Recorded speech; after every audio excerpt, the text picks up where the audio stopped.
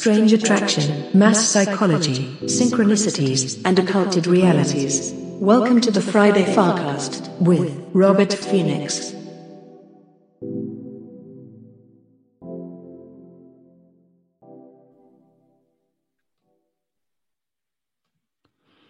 Hey, what's happening, everybody? It's me, Robert Phoenix, and I am back again for the Friday FARcast. And boy, do I have a show for you today.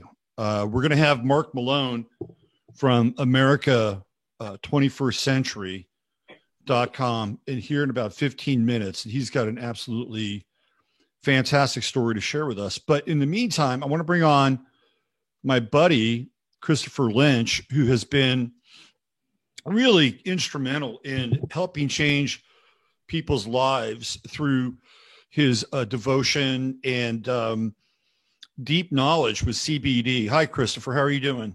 Hey, Robert. I'm doing well. Thanks. So how long have we been engaged in this kind of online relationship? A couple months now? Yeah, probably end of March, something like that. So I've known Christopher for about 8 years, and we just started to get a little more engaged and committed about promoting his business, which is truehempscience.com. And I firmly believe in the product because I've known Christopher for a number of years, and I've actually tried the product, and it's been pretty successful. It's been not pretty successful. It's been very successful in my life. Sorry, I got distracted with the phone call. And so we've been working together, and I've been helping you promote and bring a greater sense of awareness to CBD and your product on my website and my podcasts. So I just wanted to bring you on today. It's a Taurus moon, and CBD, cannabis, is an earth-related product. Totally. Taurus is the body. So we're going to talk a little bit about how things are going and some of the feedback that you've received from people that have actually engaged with you and purchased some of the product. Yeah, it's going. I mean, the response, I have to tell you, has been phenomenal. And it's mostly just getting people to understand that hemp is different than marijuana a little bit, right? And we've seen people, I've seen so many people that you've sent, and we've already had, in the short amount of time, people repeating using the product. And it's in part because you talk about it.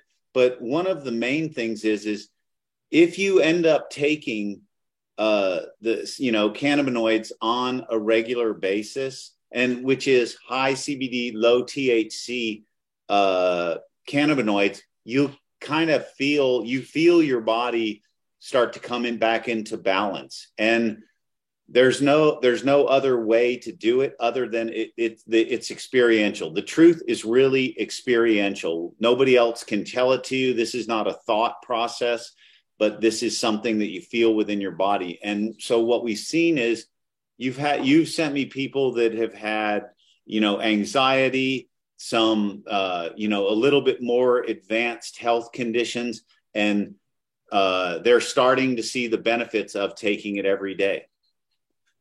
Well, that's an important part, because once you start to take CBD, it's not like you're taking a pharmaceutical drug where all of a sudden it hits your system and you're starting to feel the effects in, a couple of hours. It's almost sort of borderline homeopathic. Can you talk about how the gradual application of CBD is actually a really important kind of aspect to consider when people are integrating it into their daily practice? Yeah. So I really think that what it's doing is our brain is habituated to chemicals, and we are used to, and we've wired it that way. And to unwire it, sometimes it takes, you can do it with other things. Meditation, I think that you have to apply CBD as a mindful exercise in addition to other things that you're doing. But what it does do is the human endocannabinoid system, when you get endocannabinoids or when you get phytocannabinoids to supplement your system, they reduce cortisol. That's one of the main things that reduces stress. Then the side effects of taking CBD every day is inflammation comes down, pain comes down, but there are other stuff. And it's kind of twofold. At about 20 to 40 milligrams daily, 7 to 10 days, inflammation. At plus 35 days and about 35 to 40 milligrams, depending on your weight, you'll see your A1C come down. You could have blood pressure come down 15 points. You could have cholesterol start to come down. And what it's really doing is bringing the body back into a higher state of balance, because I really believe what it's doing is somehow we're able to be more mindful with our daily patterns of behavior, and we're less apt to do things that take us out of balance. Interesting. So I would say that to some degree, CBD is I wouldn't call it a cure, but it is a first line defense against habituation. Yeah, it's a remedy for the stress, or it's a remedy for our modern day, because it does connect you back to nature. The thing is it's not if you get into morphogenic fields, and I'm sure you know a little bit about Rupert Sheldrake, you've got a plant, the cannabis plant. And I'm not saying marijuana, I'm talking about cannabis that people have been taking for 2,500 or however many years since the beginning. But that makes 120 components that we have receptors for. That's intelligent design, any way you put it. And that kind of helps bring us back into our body, and we are a part of nature. And so I also believe that there is a certain electrical component. We are really electrical beings, not chemical beings, and which means if we can keep proper voltage in our body, then our bodies will make the proper hormones and chemicals to, perceive reality. Whereas if you don't, if you're low voltage, all chronic disease stems from low voltage conditions, arthritis, cancer. So what we're really talking about here is an internal reset, right? This is really what we're talking about. And I think it's interesting because we have this whole idea and concept of the negative reset or the dark reset, which we're going to get into with Marc Malone. But this is another way of looking at the reset from a more positive, analog, holistic perspective. Yes. Yeah. And I believe you can run more current. So it helps with the CBD by US patent is neuroprotective. I believe that I've seen it be neuroregenerative with people, and definitely with myself, which means the external electrical pressure on the parasympathetic sympathetic nervous system, maybe we can withstand it better. So in a time where we have all of these levels of stress, whether they're electronic stress, oxidative stress, information stress, we have to find ways to counteract that and bring some balance back to our lives. And I really do believe that CBD is a really positive agency for that. And I'll tell you one of the reasons why. One of the reasons why is because I know you and I interact with you, maybe a couple times a month, and, analog in person. And your attitude is always really positive. You're always more than, willing to spend time with people, answer their questions. And I've seen you go through some pretty deep and dark patches in your life, right? Yep. And yet you come back to the surface, and you're not just like, who knows, maybe at times you were struggling more than I knew. Yeah. But your attitude and your daily vibration is above the line. And I gotta think that CBD has something to do with this. Sure, because it does. Like, you can be present for the pain or the emotional pain or whatever you're going through. You can stay present to it, and you don't go into those habituated patterns, which were habituated from the past. And I feel like after about 4 years on it, I hit this point where it really made a neurological change. I have had, one of my buddies who I started this business with we used to run a machine shop. So he was bending, lifting heavy stuff, a fairly substantial machine enterprise business. And he had neuropathy on the sides of his legs and he had a really hard time bending over. All of it gone now. Wow. I mean, that's some pretty heavy dose CBD, but it'll do some stuff. It'll do a lot of stuff for you. So what we're really talking about here is a practice. Like CBD is part of a daily practice and that you've incorporated into your life personally and professionally over the last 4 to 5 years, longer than that, but 4 years consistently. That's an interesting perspective. I've never really looked at it from that angle. Yeah. I think you saturate and then you kind of see where you are. And but saturate is 1 to 4 months of enough to feel it. And then when you stop, you'll see like, it's non-addictive, but maybe I can work on this other stuff to be mindful. Right. Yeah. Good. That's a good point. Yeah. So I want to ask you like a business related question. Yes. And it's more business meets kind of metaphysics. Yes. So you and I started to work together in March, and really from, my community and, Chattaria, the response has been really positive. Yes. Now I want to ask you, since March and the kind of the updraft that you and I have been working on, has that actually impacted other areas of your business, i.e., are more people walking through that door? Are you getting more sort of, this would be kind of, not necessarily related, but more on kind of a vibrational and momentum level? Hands down, it's all, yes. I feel like I caught it and you're part of the ride for me. I also feel like this is a service for other people, that once you can understand it, even if you don't do our CBD, you find good, clean quality CBD, because really it's the plant that's the remedy, right?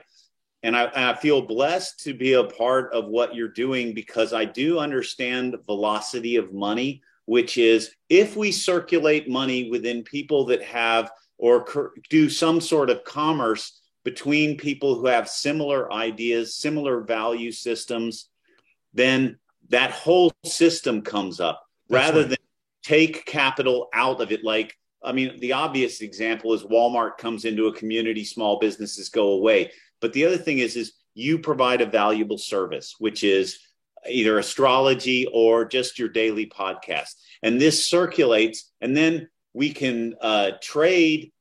And, it is money, but we trade the information and the some sort of commerce that is beneficial to everybody, so that this whole ecosystem can be raised. And in that, not the raising is not only the information but with the addition of what we're doing, the health aspect, the results are tangible. Yeah. And that's been my idea and intention, is that all boats rise, right? All boats rise. And we're part of this, for lack of a better term, a circle of life. And you and I interact and we talk about what's going on in the world. We talk about, how we're doing in terms of our partnership here. And then you talk with people directly. And I have a little bit of contact with people who say they love the gummies and some of the other products. But what we don't know is how it's impacting their life beyond that, right? Are they becoming more balanced, more productive? Are they becoming, more of a, for lack of a better term, example or a symbol for people with wellness? And how does that impact their environment? So this is a beautiful thing, right? We start with one item, one idea, one intention, and we drop it into a body of water, and then the ripples start to move out from there. Well, right? And that's what I really like that, because that is what I remember watching your podcast years ago, and like, it takes a lot to do it every day where you don't see it, right. And where you're putting it out. And it's kind of the same thing. It's you just drop it, and eventually those people tell two people, or it starts to pick up more speed. And even if it's just bringing awareness to people, I feel like the house is on fire. Krishnamurti used to always talk about the house is on fire.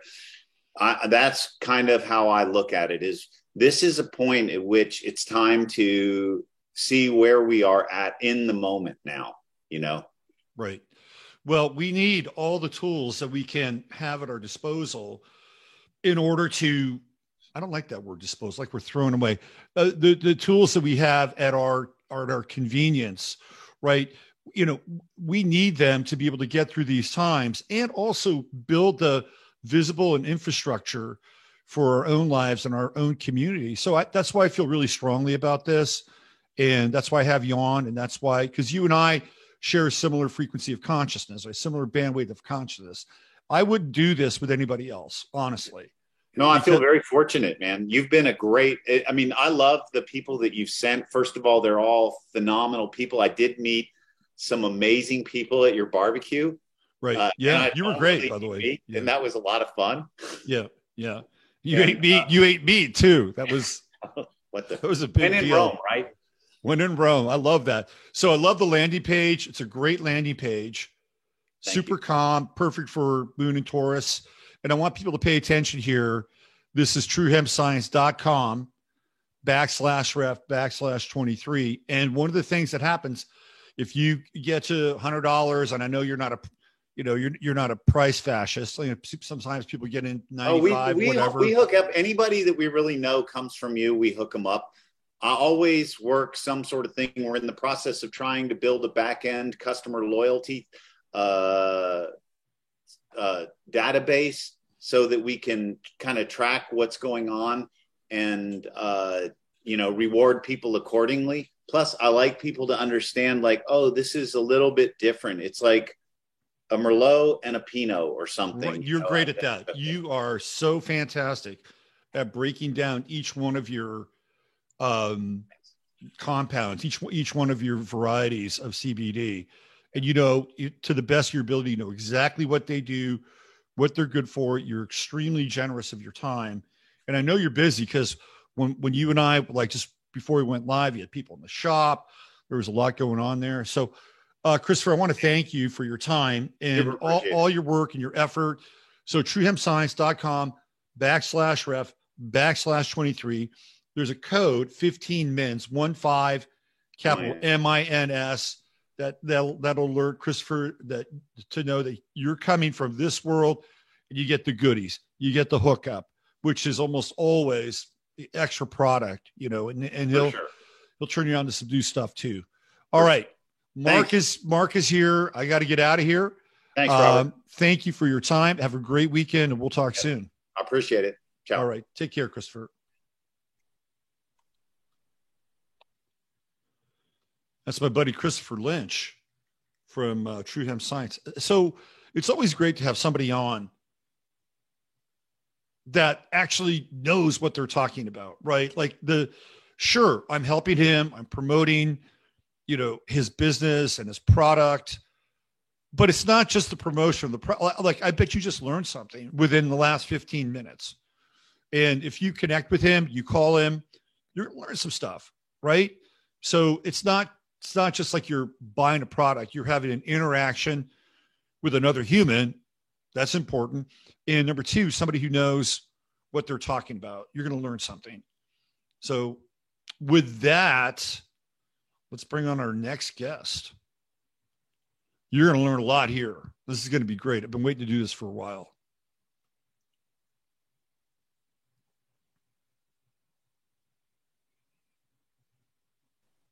All right. Well, it looks like we're live. There you are, my man. Good to see you. You too, mate. How are you?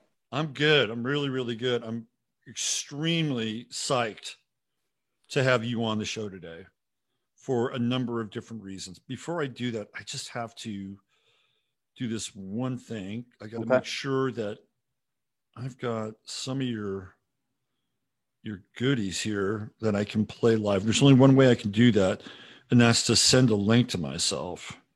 Okay. And that way I can, and I didn't have the requisite amount of time, but I will in just one sec. So I appreciate your patience and other people.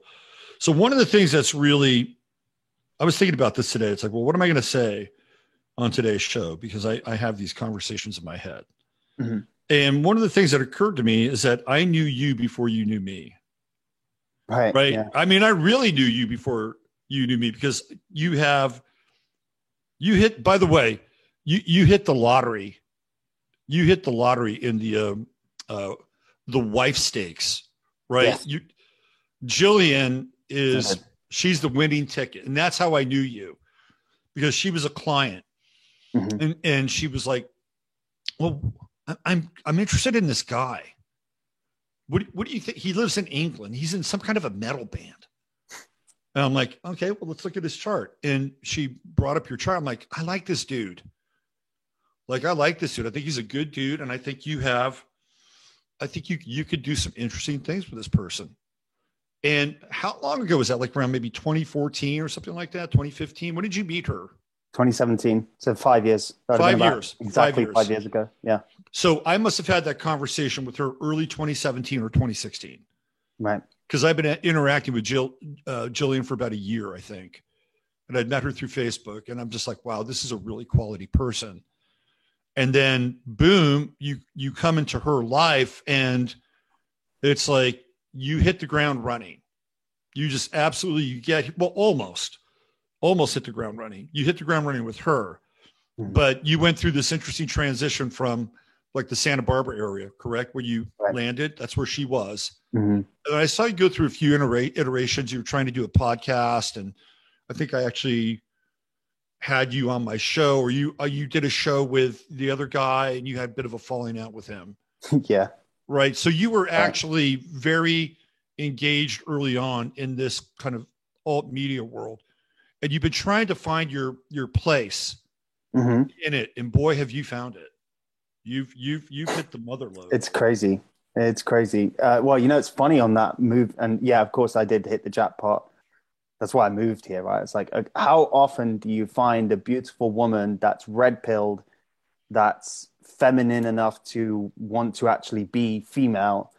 It's very, very difficult to find. So it's like, all right, found a unicorn, got to take it, move to America. But, as I don't know if you know this, but in the first year and a half or so moving here, it was an extremely difficult transition for me. Excuse me. It's not that I didn't like America. I'd always liked America, especially since I understood what the New World Order was, right? And since I understood that the purpose was actually to break down nations, and especially the American nation. Once I understood, which we're going back to like 2010 when I started learning about all of this. So I'd always liked it when I understood that there were two Americas. There was like a fake one and a real one, and I'm talking about the real one. And you could look at that as like corporate versus law and all of that. But needless to say, really struggled with the transition, because I was like, what am I really doing here? I mean, she could have come to me. In fact, she even offered, should I come to England? And I said, no, I've got to come to you. But I had no idea why, because I had a lot, music's a hard business to make it in.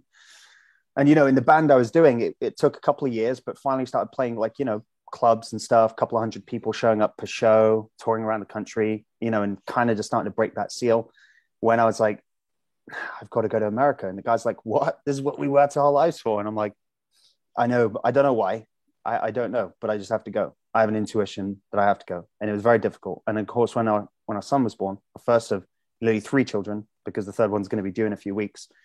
That's one baby a year for those that are listening. Yeah, you've been busy, man. You and Jillian have been busy. It's the Irish Catholic genes. Just keep popping them out. So when my son was born on March 12th, 2020, which, as you know better than anyone, because you're kind of the one that told me, that was the 3-day window, 11, 12, 13 of March 2020, when this New World Order energy really came to the forefront. So he was born right in the middle of that. He's got that baked into the cake, which is why he's very, very eccentric, to put it mildly. But when he was born, that's when I realized why I was here, why I was brought here.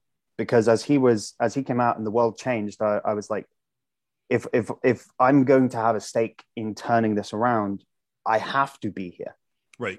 Because if I did it, one, that the system in England doesn't work. And we can talk about obviously all the work I do. I know people will need background, but the English system obviously isn't a constitutional subsidiarity republic like we have. Makes it almost impossible to make real changes. Right. But even if I were lucky enough to be able to get into it and do that, the people are not oriented towards revolution like my blood is. It's like not oriented. It's a very just me jumping in here. The English system is really trippy and weird and odd, and that when you come out of and I may get some of this wrong because you were born there and raised there, but from my perspective, when England comes out of the war, World War II, they begin to adopt socialism.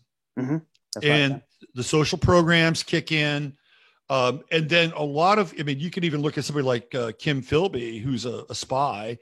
And one of the reasons why he's a spy is because he believes that socialism is the antidote for fascism.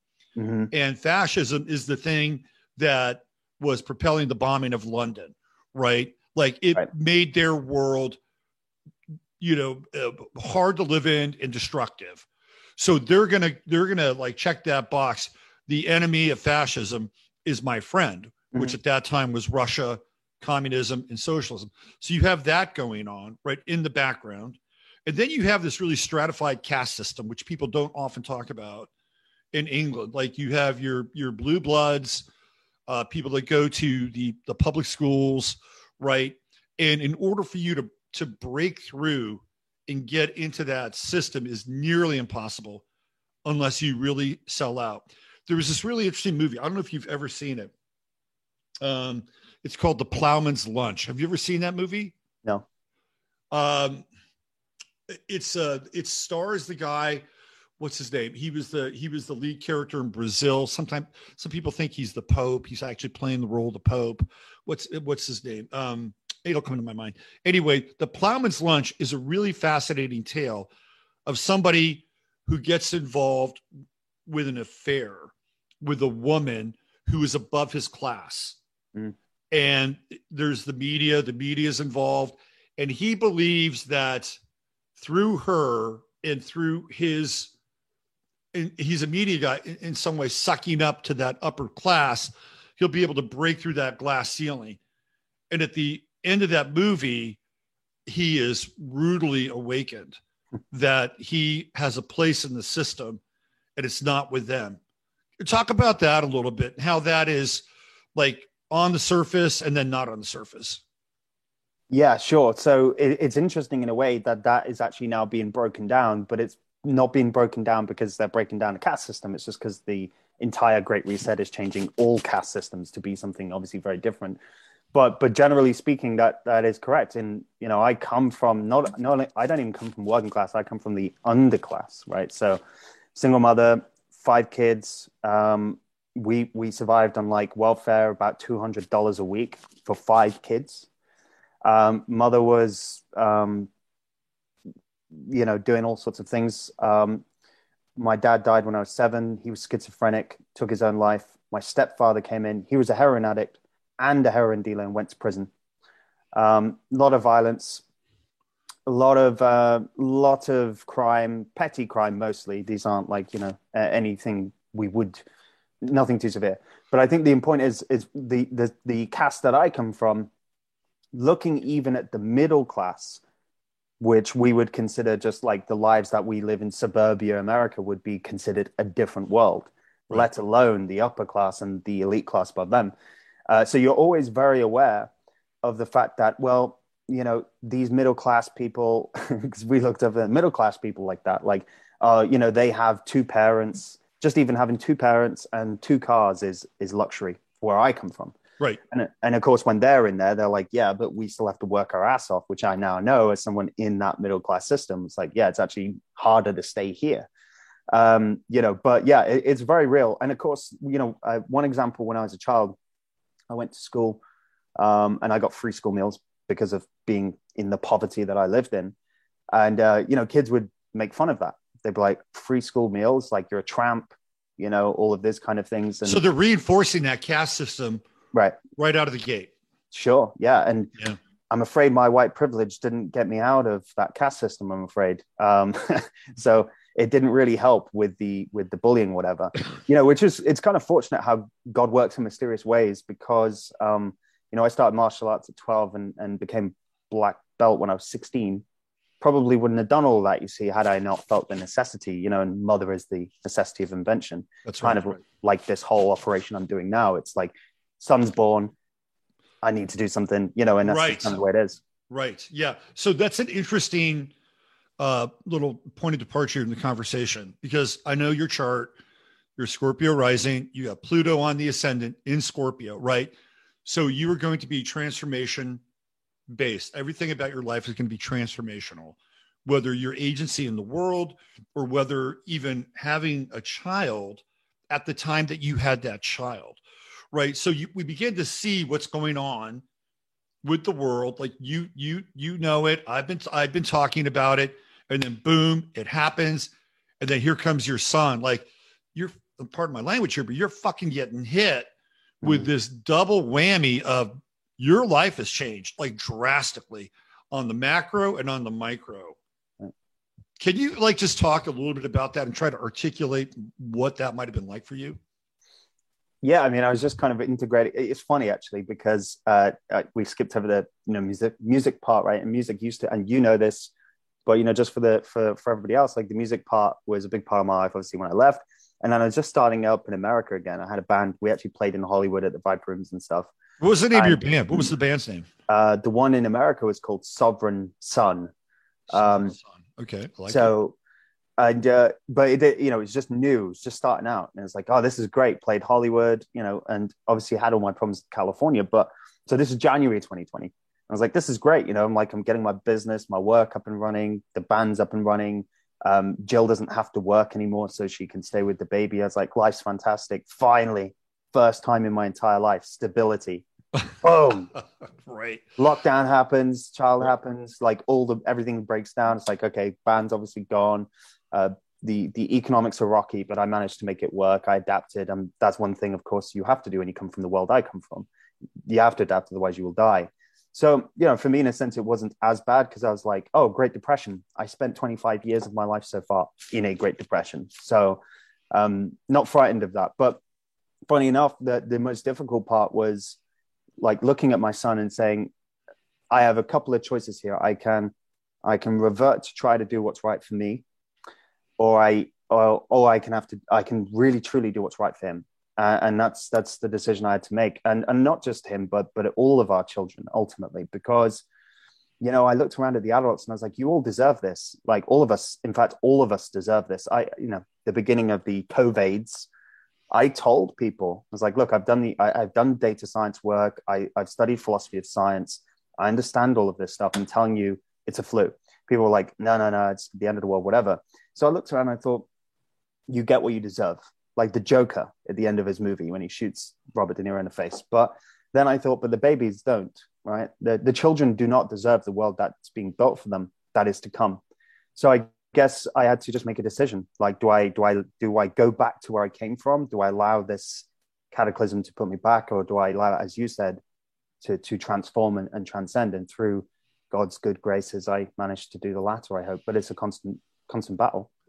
It is. And I remember when my son was born, it was under different circumstances, but in some ways similar. He was born in 2004, and it was coming right out of our incursion into Iraq. Right. And I was not happy with that. I remember I lived in Southern California in a place called Escondido. And so we were on the flight path of these massive gunships, which would leave out of like Pendleton, right? Which is in San Clemente area, not San Clemente, Oceanside. And they would fly right over my house on their way to Miramar down in San Diego. And my kid would be asleep, and I'd hear these gunships, 3, 4 of them at a time, you know, low over my place, and my house would vibrate and wake him up. Right. And I was so freaking pissed that this was going on in conjunction with, you know, what was happening in Iraq, which I knew was a complete and utter lie. And so I'd always been on that path, but I think subconsciously, you know, that's where I went. It was like, okay, I've got to go deeper, push harder with trying to get people aware of the fact that this is going on for my kid and for the other kids. And I've talked about this before. There are some fathers who, when they have a kid, they get really aggressive with acquiring resources and putting, their sweat into their work and their labor. And they want, they take on this role of the quote unquote breadwinner and protector. And there's nothing wrong with that, by the way. I've seen it.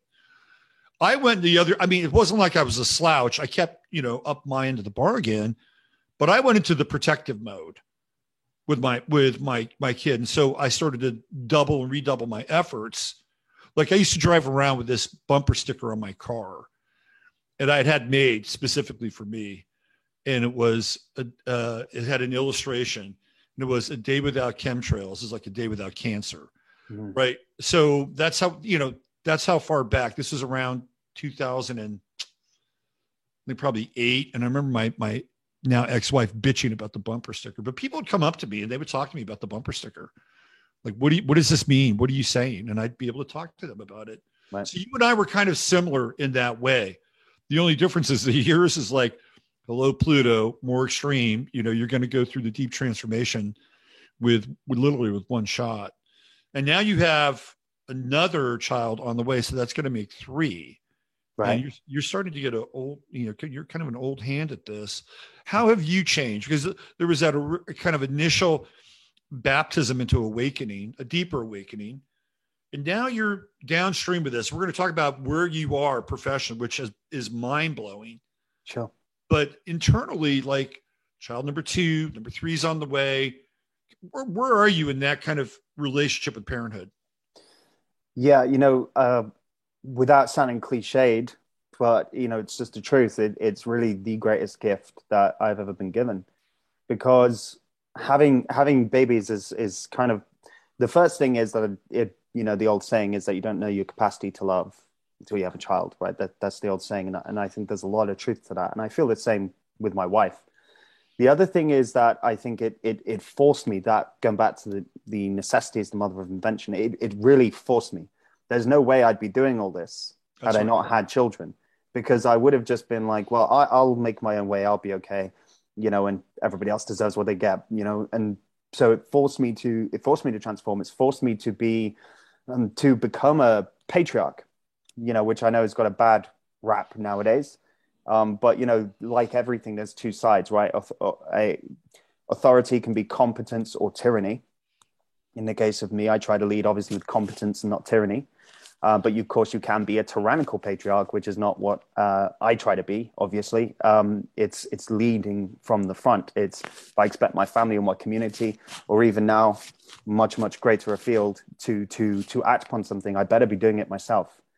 Yeah. And, having those children with each one forces me to have to do that. It's like, I'm going to have to. Plus, it's interesting, the vast majority of children that come from the ghetto environment like I do, they tend to repeat the patterns of behavior, right? I mean, we know this from the inner city data and obviously like all of this.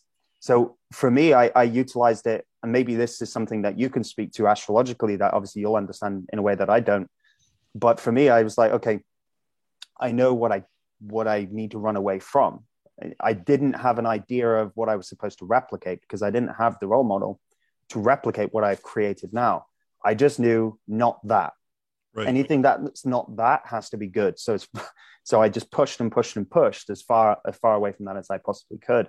And that also tied into the philosophical work. So I since we've met, I also started studying at Oxford online, philosophy of science, just to get my scientific chops back up. I'd worked in analytics and data science before that, but I really wanted to dive deep on the scientific method and, of course, the philosophical assumptions that come with that. So I got some pretty grade A training on some of these things. And really, it was just constantly pushing forward and constantly going, I need to get as far away from that as I possibly can in every area of my life, whether that's being a good husband, father, being sharp mentally, being sharp physically, although the physical one I'm not as great at, but these days. So that's, I think, the purpose for me. Yeah, I think that's Pluto. Pluto on the ascendant. You eliminate, right, what's not working. Right. You eliminate what you don't want. So what's left over is the refinement from the dross. And I think that's how it seems like you're moving through life, right? Like you're moving towards the things that are distilled and left over from that elimination process. That's what it feels like to me. Yeah, you know, it reminds and the founding fathers of this country were like, it's very interesting because of course the Bill of Rights is like a prohibitive document, right? So this is the difference between like European Union law, and that's actually part of the rift between the English and the Europeans. It's always been this way. And of course, the best of the English came here and founded a country. But even the ones that stayed still maintain some of that element, which is it's kind of the Anglo way to cut out bad and just kind of let people do whatever they want to do outside of that. And on the continent, the view was different. The view was always positivism as opposed to so it was a via positiva versus via negativa. So our founding fathers did the via negativa approach. It's like, okay, look, do not inhibit these 10 things. Don't stop people from being free to speak and bearing arms. Outside of that, do whatever. And, you know, the European Union now is like, no, you have to say this. You have to do this. It's not like you can't do that. So I've always thought that that's more of the masculine model, which is like, look, if we can cut out evil and we can cut out parasitism, it's really important then to let people stumble because they're going to have to pick themselves up to learn along the way. We cannot be there to caretake them.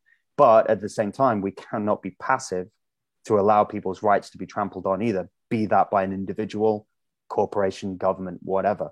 Right. So I feel like I just really align with that. And maybe it's because it's in our, as Western men, it's just deep in our history, it's just deep in our heritage, deep in the blood. Maybe it's to do with that sort of Christian foundation to the law that we have. I don't know, but I think it's definitely there. Cut out the bad and let people figure it out from there, you know, which is kind of the work I do now. This is my kid speaking of kids, he's trying to get a hold of me. My apologies. That's all right. I mean, mine is always stamping around upstairs, like, so you'll probably hear him at some point stamping his feet. He's at that 2.5-year-old age. Wait till they get to the age of 18 and start bugging you for the contact for the Airbnb that they're going to go hang out in Florida. Nice. Right. Exactly. Let me turn my volume down. I apologize for I thought I had the ringer down. Okay, we're good. So let's get up to speed with the amazing transformation that's occurred in your life, which you've been working assiduously towards. Before we do, is there a place where people can go online and actually listen to some of your music? Yeah, I think both the UK band and the American band are both on like Spotify and Apple Music and stuff. So Sovereign Sun only had 2 songs, but the American band. You can find those on all of them, Apple, Spotify, etc. And Taurus was the UK band, the one that went quite a bit further. That was it's TOROUS. So yeah, you can find them. There's actually like a couple of records for that band. You can go listen if you're into heavy metal. It's sort of like somewhere between like Tool and Metallica, and it's a bit of everything in that kind of 90s, mid 2000s era, because that's the music I grew up with. So right. Were you like a new metal guy? Were you into new metal? Yeah. I was. Yeah. Because that was really the music that got me into heavy metal, was like the Disturbed and Korn and Slipknot and all of those kind of early 2000s bands. Yeah. You know, and I was like 12, 13, you know, like on a school bus, like, just those were good days. I miss those times of simplicity when I didn't know what people were thinking because there was no social media. So you just had to like go and ask them what they liked. Those are the good old days. So yeah. Exactly. Well, cool. We'll put some links. And if we have some time, maybe we'll go to drop in on Spotify and play a Sovereign Sun track before we get out of here. Let's talk about you right now and the amazing transformation that you've gone through, because you have become a hot ticket in the world of alternative media and traditional media. And let's talk about how that happened. There's a genesis to all this. You want to fill people in on the sort of the early stages of that, and we'll bring them up to speed where you are now. Sure. So I think, you know, we obviously discussed the personal genesis of it, which is son was born. I do all the early COVID's data modeling. This is obviously March 2020. This is right at the beginning. All of that is public. And I'm like, no, this is wrong. All of this is completely unnecessary. And then I realized about 27th of March, the exact day I remember because I put it all on Facebook, the entire day model. It's like, okay, well then if I've figured this out in my spare time in my bedroom, and there are smarter people than me in the world, then it must be intentional. And then then I realized, the destruction of the economy ushers in the new system. And then I understood, like almost instantly, everything came together. So, okay, so we're March 2020. And then I spent several months of 2020 working through this COVID's process. But then I realized, but this is just a symptom. And just like, 911 was a symptom. I'm trying to like get around the words here. Just like 911 was a symptom, as much as it was a major catalyst. And by the way, the one we just went through was way, way bigger because it affected huge. It was global. It was global. Yeah, global. Every single person on earth. Yeah. But they are still, of course, just symptoms of a framework to get someone from A to B. So these crazy cats from 100 years ago, obviously David Rockefeller, et cetera. And as you get closer to the 1960s, Zbigniew Brzezinski and all these people, there's a framework. Henry Kissinger, we all know who they are. There's a framework, and we go, okay, so how are we going to get there? And that was where I was stumped at the end of 2020. I was like, there's just no way that we can get the military industrial complex, the Federal Reserve, the medical industrial complex to try to go after all these entrenched institutions is a losing battle, at least unless we are going to do like a full revolution. So I figured we need to get 1 point. It needs to be in 1 point, one single point. So I literally built a map of the organizational structure of how global governance rolls out. And of course, it was really first put into action with Agenda 21 in 1992. So then what I basically did is I went through all that, including the economic stakeholders, which is just the World Economic Forum. That's all really they are, is the business stakeholders of Agenda 21 and Agenda 2030. So all on the wall. And then I managed to find it at a single point, which was at the major metro county area of every state and every major metro area of Earth. So I figured, okay, this is great. If we remove this pin, then this string unravels all the way back up to the top. Now, does that mean it fixes all of our problems? No, but what it does fix is the everything that we have been seeing right now as it relates to our sovereignty, everything from social credit store, all of those things, which we can, of course, go into. So that was really what I was trying to look for.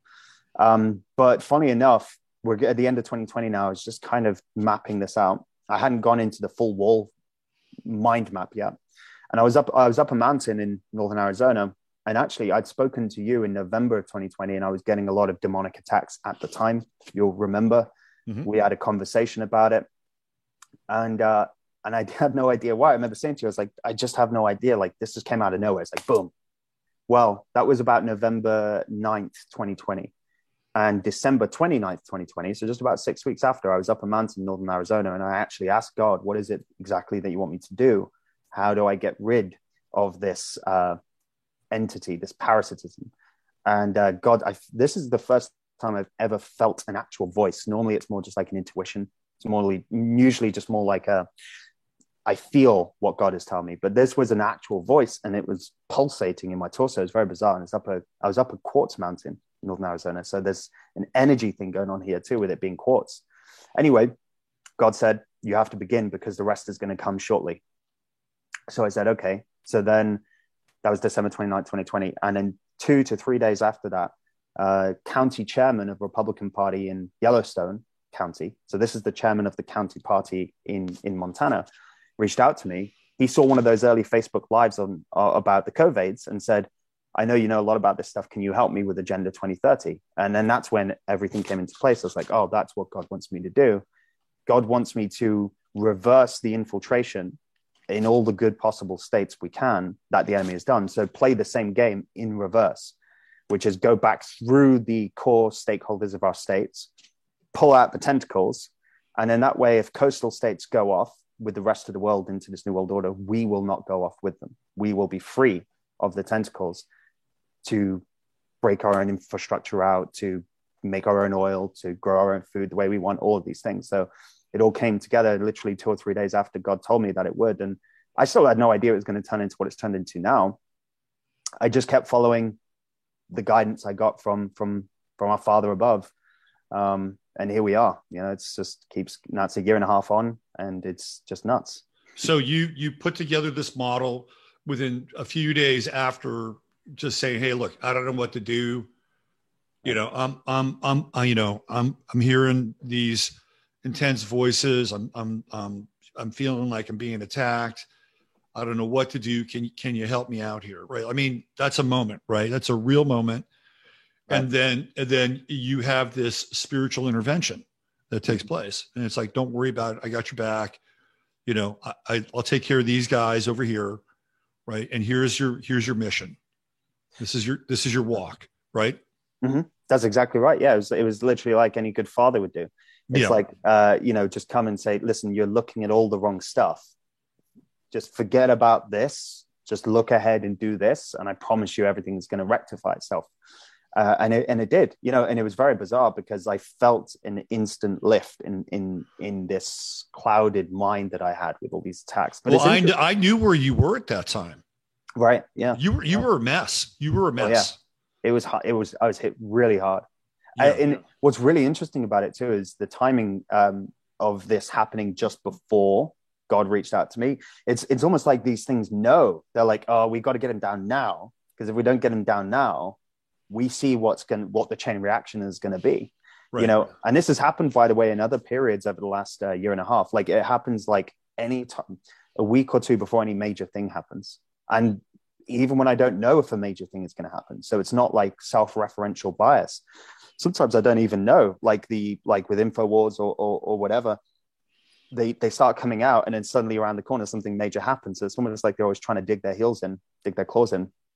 But I will say the important thing is that after God kind of put me on the path, after this true America first politician reached out to me, of which they do exist at the state level. And, I always tell people this, like, South Dakota, Texas, these states had wildly different policies than the rest of the world, which obviously proves that state politics actually matter. But I was just like, okay, I'll just follow it. I built out the mind map, and then we launched in June 2021 at the Republican Party convention in Montana. And that's kind of the lead up to what started the last year's, chain reaction. So let's go to the website here. And this is, let me do this. I'm trying to close my browsers because I've got this weird power drain now going on with my computer. Let me go over here and put this in. Let's go to the website, and we'll bring this up, give people kind of a look behind the curtain a little bit here. How long has this website been up? So about May 2021. So about, 11, 12 months. Yeah. Not too long. And, I'm so busy now that I don't even have time to really maintain it all that much. So fortunately, it works pretty well. So if you're interested in finding out more about Marc's work and what's going on, there's the website, America21century.com. And here's the landing page, the 5-year timeline to take back control. What do you make of this theater with Schwab and the UN signing these papers to accelerate the 2030 program? Do they really need to do that? I mean, we know that they're going to do that, right? It's just kind of the theater that they're giving us, right? What do you make of that? Yeah, I mean, they've been rolling, because the 2030 agenda is just the milestone years that they want to achieve much of Agenda 21, which they've been rolling out since 1992. So yeah, it kind of is theater because they've all been stakeholders in it since the beginning, and Agenda 21 is the beginning. Agenda 2030 is just like, by 2030, we want to achieve about 75% of our 21st century goals. Agenda 21 being agenda for the 21st century. Right. Agenda 2030 being, by 2030, we want to achieve most of the goals. And yeah, of course, World Economic Forum have been involved since the beginning. So yeah, it is kind of just theater. I think they do these things to try to activate all the corporate stakeholders they have underneath, right? Like, we know at the higher leadership level, they've all been obviously working on this since the beginning. But, within the World Economic Forum apparatus, you might have corporations like, I don't know, what's a good example? Let's just take, say, Walmart or Target or some other kind of just basic corporation, well, then it's probably tried to activate the lower levels and to be say, okay, you're not like the Bank of International Settlements, right? You're not the Rothschild financial division. You guys are corporates that fall way beneath that line. So I think these sorts of stage shows you mentioned are really just to kind of activate the lower levels and say, okay, guys, this is where the sea is going. You better go with us or you're going to become bankrupt. Yeah. Let's talk about the ESG, which is absolutely pernicious. Yes. And could just torpedo everything that theoretically people have worked for. The whole idea of a meritocracy, the whole idea of providing better services through, better work, people that are, more skilled and dedicated to what they do, right? The whole thing that is the synergistic kind of composition that for a number of companies has actually really worked. And in this country, regardless of what you think of capitalism as a mechanism to fuel communism and vice versa, this is a model that has proven to work, where you have competent people who are engaged in the practice of a business that brings value to people, whatever that thing is, whether it's a service or a product, right? That's how this thing is built. And it starts from the top down with competent leadership being able to hire the right people to actualize the goals of that enterprise, whatever that is. And now here comes BlackRock and here comes ESG. And all of a sudden, that's not the case. You want to talk about that? Yeah, it's critical because this is actually the beginning of the social credit system that we've all been talking about for years now. So environmental social governance are the three criteria that they want to use to actually implement a social credit system. ESG has already been implemented through the investment firms like BlackRock primarily, but it comes at the behest of the World Economic Forum, which actually comes at the behest of the United Nations Agenda 21. Most of this is in Agenda 21 about how corporations will need to be sustainable to be corporate stakeholders of this global project. So it all always goes back to that 1992 framework, ultimately, at least as far as it's codified. So ESG is kind of them just actually enacting that plan.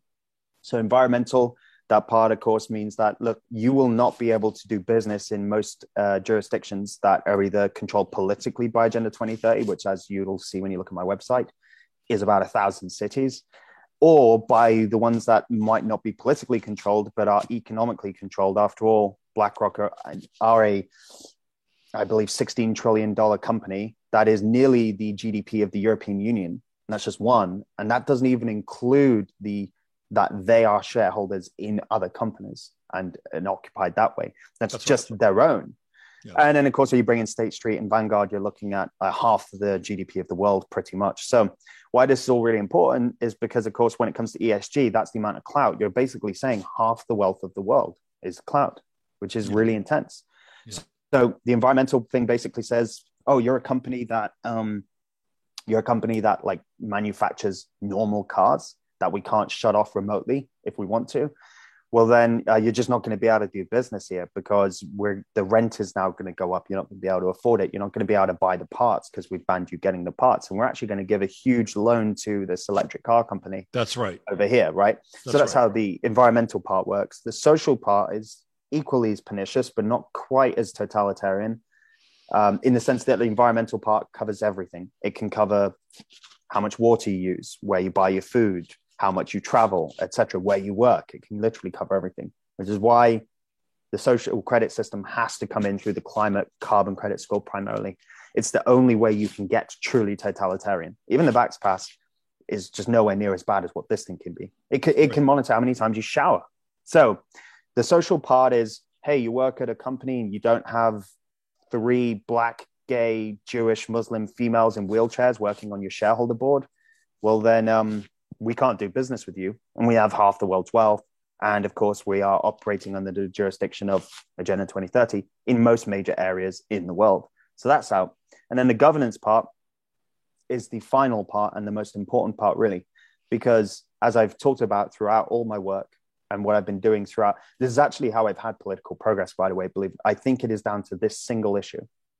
Big part of the problem that I used to say, and now a lot of people in our movement have said, if we say our movement, is that the New World Order is world government, when in actuality, they've never ever said about world government, it is global governance. And then when we understand that it's global governance, you have the evidence everywhere. It's different. I mean, the two things are very different when you really break them down.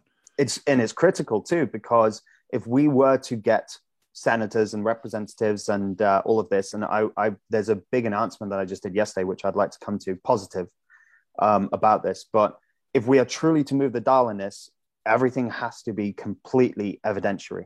So in this case, that's perfect, because global governance, as I have throughout this website, is in the World Economic Forum, Council on Foreign Relations, United Nations, everywhere. So it's easy to prove. So we can say this end of ESG, this governance, basically means that they can usurp the nation state completely. It means that you have a stake in this identity of America as a American national, as a citizen, whatever. You have a stake in it. They have a stake in you. You have a stake in it. But governance, you don't actually have a stake in. Like, you don't have a stake in BlackRock, and you certainly don't have a stake in the United Nations or the World Economic Forum. So global governance basically gets to usurp the nation and the stake you have in your traditional system completely. Yeah. And they can do it just, they don't even have to do it with like a major upset. It's literally just grinding down the old system, as we've been going through. We're watching a controlled demolition, floor by floor by floor by floor. Yep. And you and I share a similar idea, which is, and this gets into the whole concept of the fourth turning, right? Like, or these turnings that happen, over time, and we're in the fourth turning now. And one of the things that happens in the fourth turning, again, based on the authors of the book, is that governance is more local during this time, because it's like the winter of these seasonal turnings. So the ability for people to make any kind of impact on a national level or international level is almost non-existent. Mm-hmm. So the idea is, okay, get your hands, wrap your arms around this locally, and then see what you can do. And some people have been better at it than others, right? Like, I ran for city council here in Fredericksburg, and I talked about a lot of the things that you have brought up, mm-hmm. right? It was basically what I was running on, and attempting to find a way that locally where, we can make a difference. We can we can eliminate the things mm-hmm. that got in the way of what happened to us in 2020, like the hospital, basically the local hospital running the agenda of the town, and everybody just kind of falling in behind that. Well, you could stop that if you wanted to, easily, mm-hmm. right? You just have to have some balls, and and say, no, this is the line in the sand. We're not going to go there.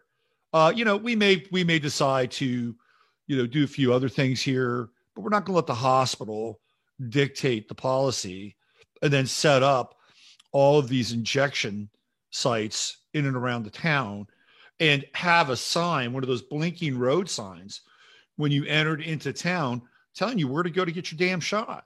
Mm-hmm. Right? There are things that you could do. You could stop that. You don't have to do that. And one of the things that I ran on was like, hey, let's make every business essential. Every business needs to be essential. If you're going to keep Walmart and McDonald's and the liquor stores open, but you're going to shut down the restaurants, that's not cool, right? That is not cool.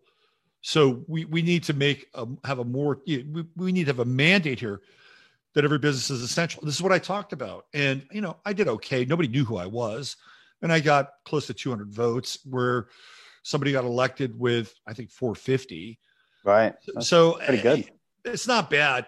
But my experience on the local level is that you're going to find the temperature different for different places. Some places, they're in it, right? Like here in Texas, there's a place called Rockwall. It's near Dallas. It basically said, like, F you, we're going to run our city the way we've been running it. Mm-hmm. Right. So you had a group of people more invested in that model than not.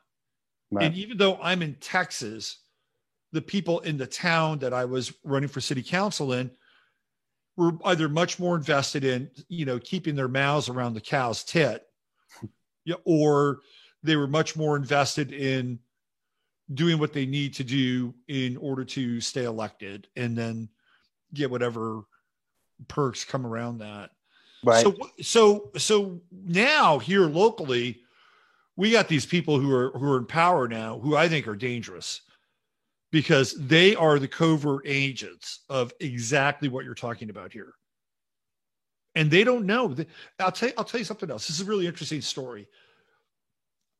We had this woman, Ellen Troxclair, who ran for like a state representative here, right? State representative to represent us in Washington.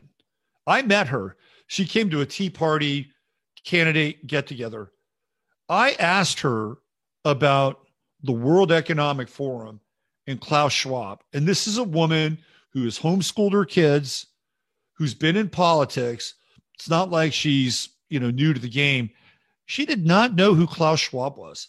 She did not understand the World Economic Forum.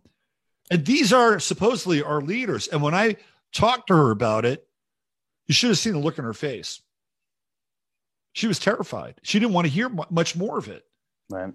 So, so I'm playing a little devil's advocate here because there are people that are so entrenched at a local level, which I've seen.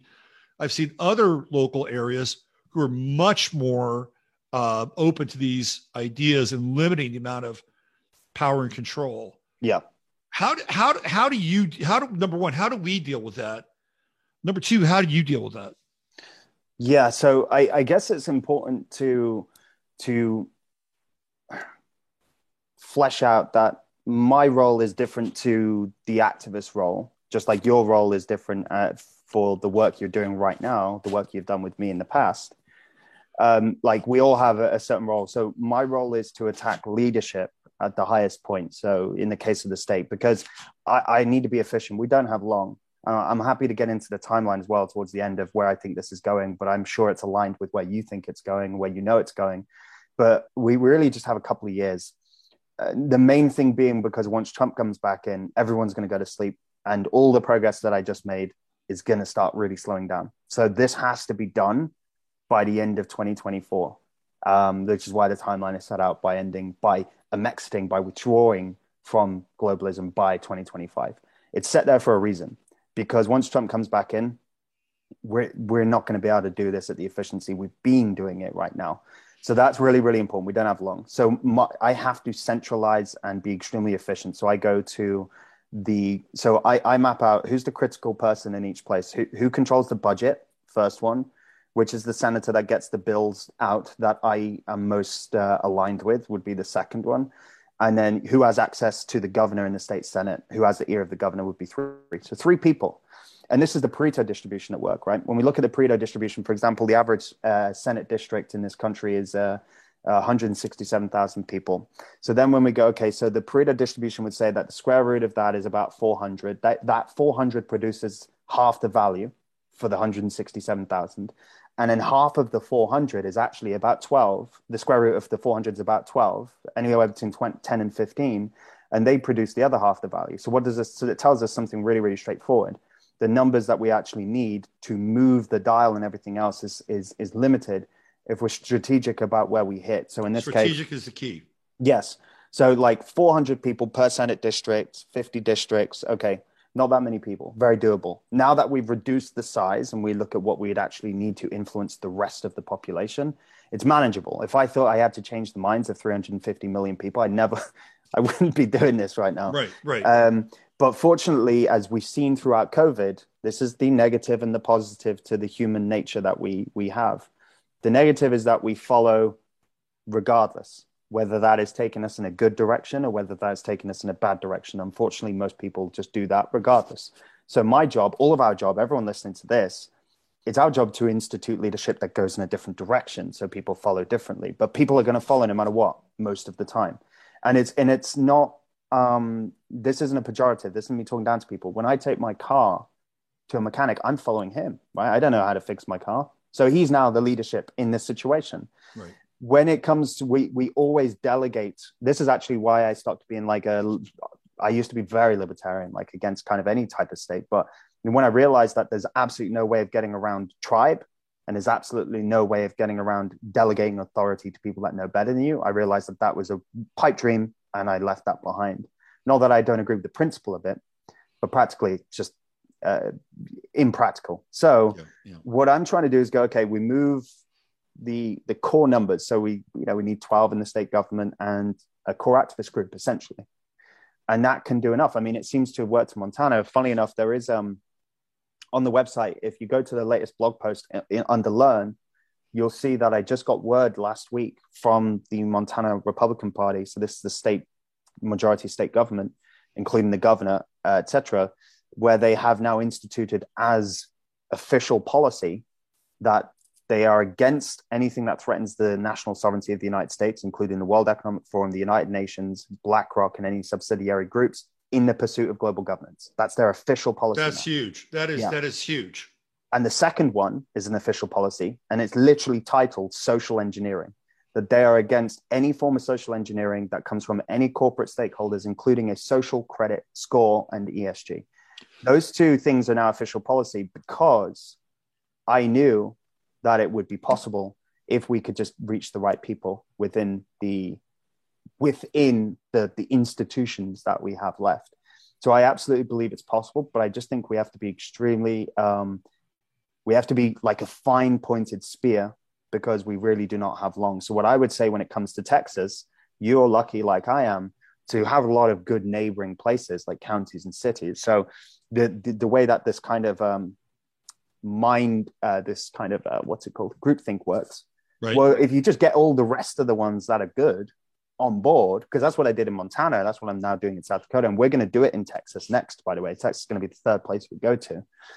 The thing is that once we get the majority of the other places that are on our side, well, now we have the majority power anyway, by just collecting all the ones that we know are more incentivized towards right. I love the model. I love the model. My camera went weird, so now I'm back again. It was like I was fucking Max Headroom there for a moment, and I just got glitched out of the matrix. So the official policy is that's awesome. That is awesome. I'll tell you what, people might say, well, that's just that's just lip service. No, that's actually something, because there was a guy who confronted Greg Abbott, who's the governor of Texas, and he talked about Klaus Schwab and the World Economic Forum, and he asked him, this is while Abbott was in the Republican primary, do you denounce Klaus Schwab and the World Economic Forum? And Abbott wouldn't do it. He would not do it. He would say, of course, we're not for globalism here, but he would not specifically say those things. So some people may say, well, again, that's just, window dressing. Mm-hmm. No, when people actually say something and make a statement, especially at a state level, they're committing themselves, right? They are committing themselves to whatever it is that they're either negating, promising, affirming, denying, whatever that is. That is a public statement that's on the public record, which is important. Yeah, and you know what? I would. Sorry, Robert. Go ahead. That's okay. And Abbott didn't do that. He would not do that. What I would want to say is we have to look at what our enemy does, and our enemy does the exact thing, right? Like the Sustainable Development Goals that have brought in lockdowns and enforced medical procedures, all this, they started as simply policy, as goals. Right. Our goal is good health and well-being, which means enforced medical procedures and passports, right? Our goal is no poverty, which means lockdowns and destroying the global economy. So everyone is now poor. There's no poverty if everyone's poor. So the point is that this is how it always starts. It always starts as goals and policy. I think the idea is that because with those two that we mentioned, the national sovereignty against global governance and the social engineering, social credit score, the Republican Party, which is the majority state government, unanimously supported that. Meaning now, anything that comes down the pike, they've all got to hold each other accountable. But the part of the strategy that I deployed was I've hit a lot of media there as well, like talk radio and stuff, as well as just been there doing presentations to the public as well as to the state government. So point is I hold them accountable through that too, because I'm like, hey, don't ever forget that I have 200,000 people that know who I am in your state. And if you do not follow through, they will know. And will you keep a job? No. Right. So this is the importance of the top and bottom strategy at the same time. Attack leadership, get the word out. This bottom holds the top accountable. But that's my job. That's my role. That's what the only reason this has worked is because God put me on the path. There's absolutely no way that I could have achieved any of this stuff on my own. I mean, like, I'm like a heavily traumatized dude who smokes too much, who's got loads of babies and trying to run a business. It's like, it's impossible. It's so impractical and so improbable. But, you know, because God has set me on the path, that's the only reason it's working. And I think that we have to always remember that God is actually on our side. And that is why these things can actually work if we commit to it. But I think where I differ from Christians, I mean, I'm more of a Christian mystic. So I look at things a little bit more holistically, spiritually. But right. where I would say is that the rubber meets the road is you have to commit to the righteous path. Something that Jesus said is that it isn't those that are righteous that are blessed, but those who seek righteousness are blessed. Those that seek it, those that go, okay, I'm going to try. I'm going to go for it. I might fail. Right. But I think that's where you get the support from the Creator. Yeah, I agree with you. And I think the real mind trap of modern Christianity is this whole synthetic idea of the rapture, which appears nowhere in the Bible, by the way. Yep. Cyrus Scofield is the one that popularized this idea of the rapture and through the annotated Scofield Bible. And then it's like, don't worry. Yeah. Just, convert, go to church, try to convert others, and don't worry about the world. The world will do what it does. And when revelation hits, you'll be raptured. You'll get to watch everything. You have a nice cozy recliner. You have popcorn, diet soda, maybe not even diet soda, because then it doesn't really matter. You get to watch everything. All hell breaks loose. And after it's done, we set you back down nicely. You get to repopulate the world. Right? I mean, it's such a soporific. It is a spiritual soporific, and it's seeped into everything. Right. Yeah. I do want to just clarify one thing about the previous statement. I won't come back to this. I actually haven't had to push that hard on the state government I'm working with in terms of I haven't had to like threaten them that I'm going to go tell people. I'm just using that as an example of the formula that we may have to use with someone like Abbott or someone else later down the line. It's just kind of part of the process. Back to the end times thing, that really is, I think, one of the biggest stumbling blocks that I come into myself, is the fact that so much of the population that would be the most useful in a situation like this, those that have families, stability, faith in God, etc., are sometimes the most useless. Right. The kind of people that I get commenting, on some of the videos that I do, some of them, like the TikTok ones, sometimes have hundreds of thousands of views a day or whatever. It's crazy. But the thing is, most of the comments, the critiques are like, well, we can't do anything. The end times, right? Like it's all futile. And I'm like, well, no, because this could easily be, and then I did a presentation about this. This could just as easily be the Tower of Babel instead of the Book of Revelation. The Tower of Babel is a one world system built where everyone is made to speak one language and use one system. And the purpose of the Tower of Babel is that we're going to reach God. We're going to become God. We're going to be able to get into the heavens. Now, that is actually much more like what we're going through than the Book of Revelation, because that's what transhumanism is. We're going to become gods. We are going to reach into the sky. We're one system where everyone is forced to be one thing. So I tell them that. I'm like, why isn't it the Tower of Babel? There's no answer, but it's just because of the Scofield Bible conditioning, which has been going on for like a century, which was done intentionally to break up the strongest group of people in the world, which were the American nationalist Christian population. Right. Which was very, very different, say, in the 1920s. Right. I was actually reading this Wikipedia piece on this guy named Hiram Johnson, who was a two-time governor of California. And he was also, I believe, a United States senator. He was kind of instrumental in helping facilitate the production and the creation of the Hoover Dam. And back when he was, this is the 1920s, back when he was governor and a state senator, He actually ran under a progressive label. Like that was his party. He was progressive. And what progressive meant then is very different than what it means now. This is a guy who pushed back hard on the League of Nations. Mm-hmm. He pushed back hard on attending the Treaty of Versailles, right? This is how Americans were in the 20s. Like they knew what was going on. They could see the global game.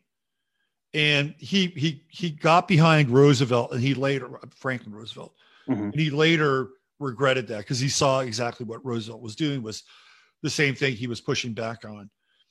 So it's interesting to understand that at a certain point in time, we knew these things, and politicians and people that were supposed to be there to serve us mm-hmm. knew these things too. But over time, it got essentially programmed out of them for any number of reasons, which we don't really have time to get into right now. So I want to talk about something that's a little controversial, and I don't know, and we're going to get into some of your media appearances here pretty quickly because I know you got a hard stop at 1:45. Yeah. But one of the things that I have always known, circle back to whenever you get, we'll use Greg Abbott, for example. Greg Abbott is a hardcore partner of Israel. Right. Okay. He is not going to make any moves that Israel does not sanctify because mm-hmm. he believes that on a twofold level, number one, they will help keep him in power, right? That's his gang. Like that is his wedge and ace in the hole against somebody like Beto. Mm-hmm. Like what he'll lean on them, whether it's through, being able to get engaged in the election process, money, whatever, right? That's his muscle.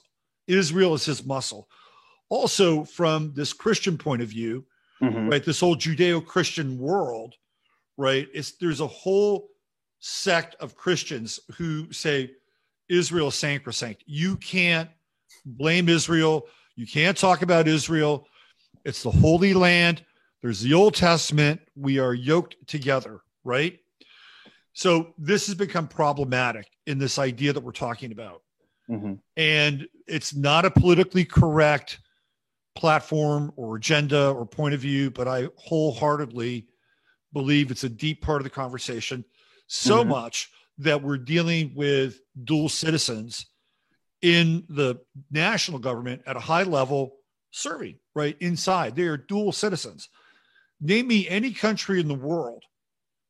If you're a dual citizen with Chile, maybe. What about somebody like, I don't know, Belarus? If you were a dual citizen of Belarus, would they allow you? Never happened, right? There's only one country in the world where you're allowed to be a dual citizen and serve as a state representative or a senator, hell, probably even as a president. So how do you deal with that? First of all, what are your thoughts on that?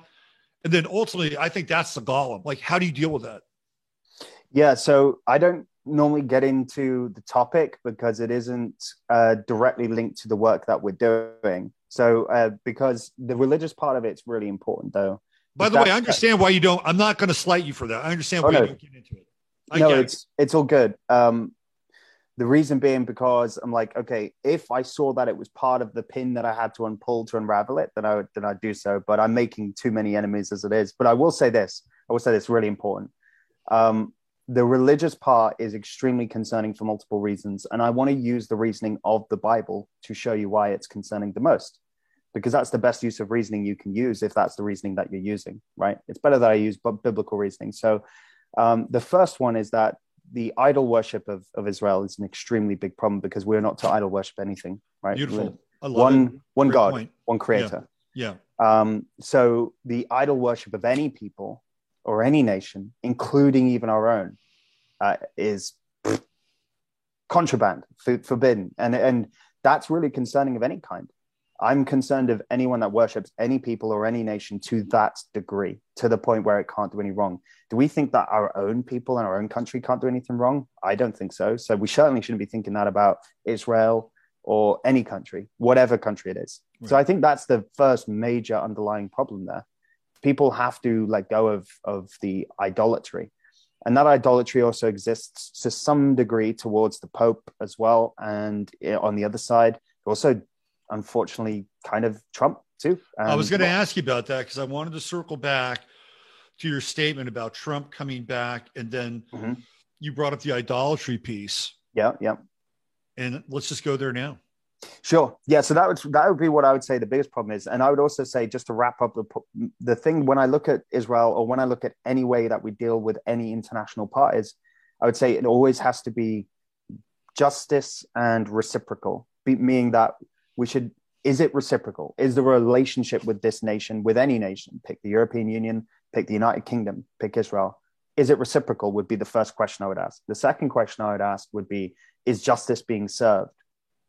And I'd ask people to really think about that, because I don't know if America's relationships with anyone is truly reciprocal, to be honest with you. And I same with the European Union or any other state. I think we have to focus internally, and we have to let all of these countries do their own thing, and we have to stop idol worshiping. I agree. I've been preaching that gospel for years.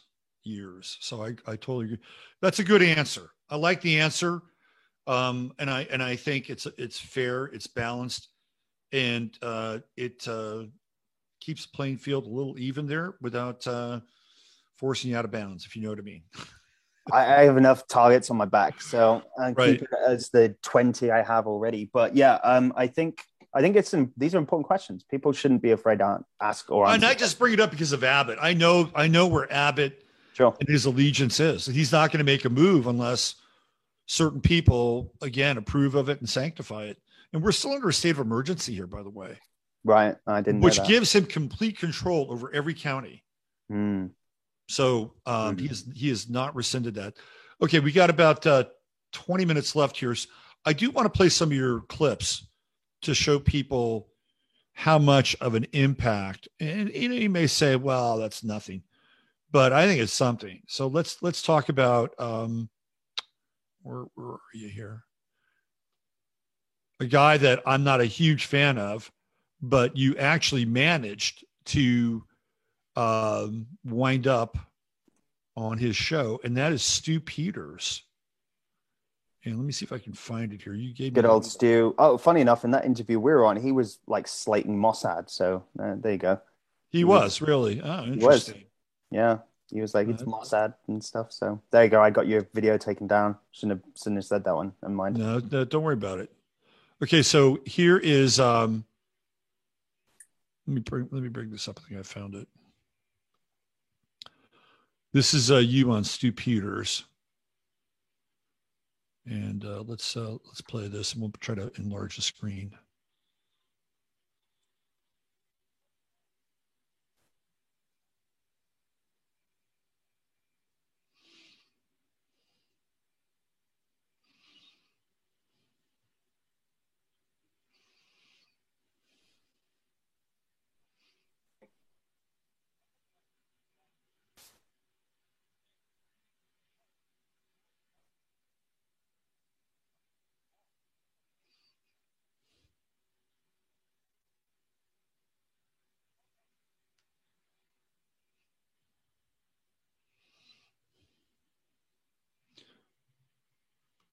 Let's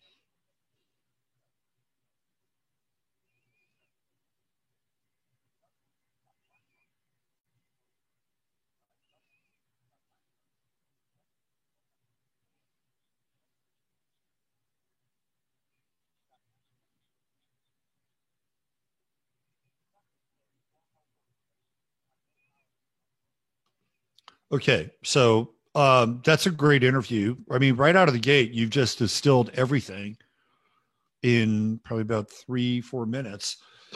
And I think that's one of your great gifts is the ability to distill information in a way that you take something really high level, you break it down, and within a 4 to 5 minute span, people can get the bulk of what you're talking about. Not everybody can do that, by the way. Well, it was you that largely told me about such gifts, you know, and I remember one of the readings that we did, and you were like, see I don't even know what you're talking about half the time. I keep coming back because I'm like, I'm sure he's told me this 3 times, but I need to hear it again. Something about the planet alignments in the top left corner, the 11th might be. Yeah. Mm-hmm. And you were like, and I remember you saying to me once, you were like, you're blessed with whatever this thing is. And I don't even know what that thing was. I just remember you saying it was about communication. So, but I thought it's interesting because one of the first things Jill told me after your initial reading with her about 5 years ago, she was like, yeah, you said you have the rock star astrology. And I was thinking, oh, that's perfect because that was what I wanted to do. I didn't realize that was going to be retargeted into a completely different area. I actually thought that meant, yeah, literal rock stars. Great. It's what I wanted to do. God was like, no, we've got plenty of those. We need you on a much more important mission. And I was like, oh, but really? Like, who wants to do this? Like, I mean, but and that's why it's working, I suppose. And then Greg Reese of InfoWars did a piece, but you're not in that piece. He talks about America. Jordan Maxwell. And he's got the facts a little bit wrong with that. Yeah.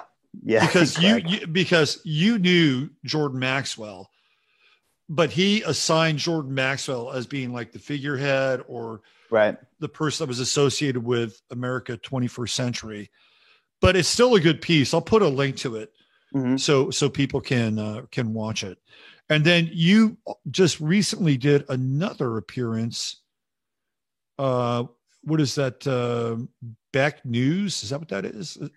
Yeah, that was it's a Dakota's cable TV news channel. It's also on the radio, so it's like statewide radio and TV news. So it's like, and it's a show called No Apologies.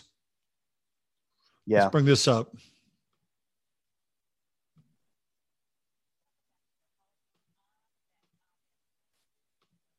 No apologies. And tonight we have with us remotely a gentleman who is, I think, from Montana, from what I can tell by.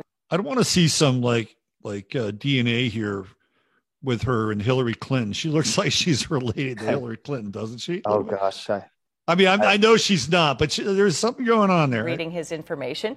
He is involved with America 21, the America 21 initiative. His name came up and it was said to me, and I thought, okay, maybe I should do some investigation. And what I found was very interesting. I'd like to share with you. He is here with us remotely.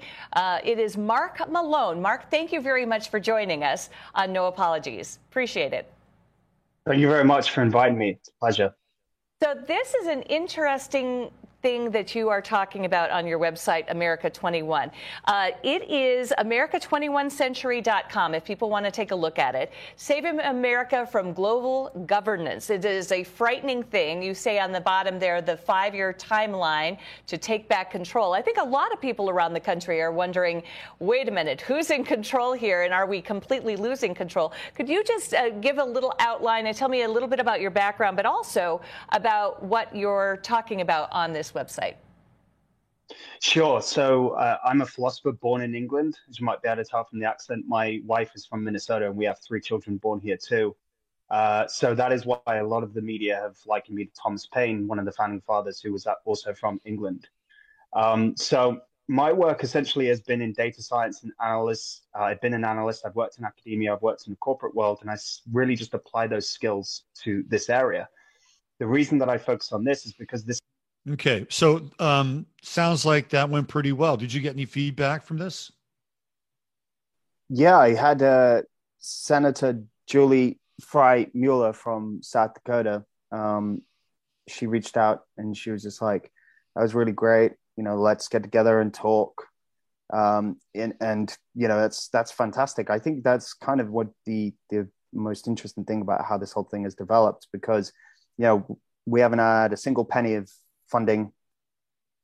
I was doing this entire project myself up until about 2-3 months ago, all the way from research and development to even up to the political work that actually got us where we are now. So I had some support come in, and that's actually where Jordan Maxwell comes in. Jordan was a friend of mine, and his carer towards the end of his life, and his closest friend is now working with America 21. So basically, Jordan's family member came to work with me because he believes in obviously what we're doing, and so did Jordan.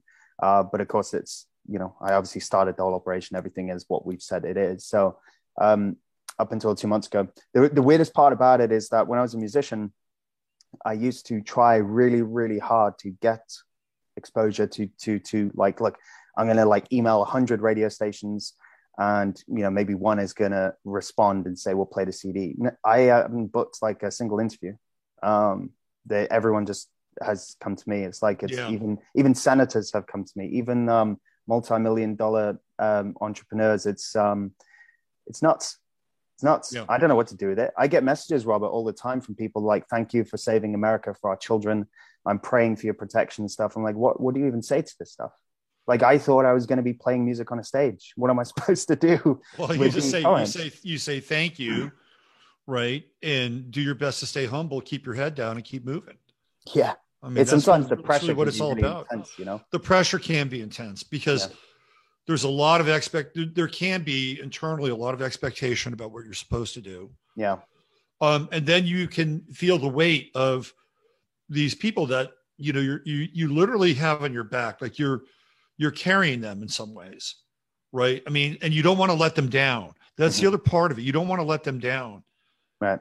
So, I mean, there's a lot of internal pressure that can go along with something where you are literally like riding, you know, the tail of a dragon right now. Like you are on that ride. And, you know, I'm grateful that you're doing it because you're well equipped for this.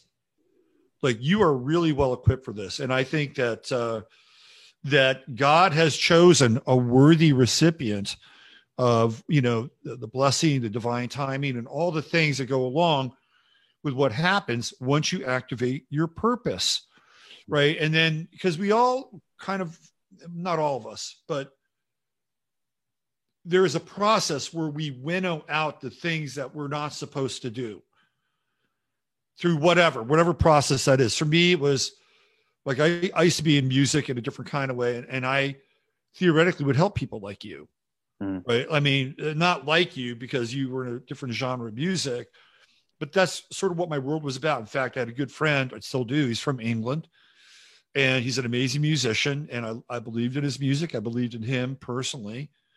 And so I would do my best to get on board and help him out. I was moderately successful at it. When I realized that that's not what my mission was, my life changed, right? And I had to kind of keep veering off to what my mission was. So, you know, this is a part of my mission, and you've been a part of it. And now you have your own journey and your own walk, and I think it's tremendous.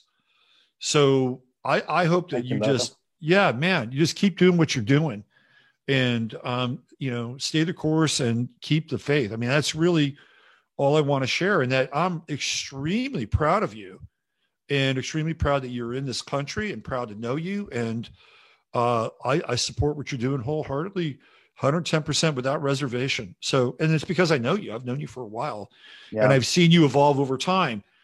And you're different than the person that I first met, but you're not.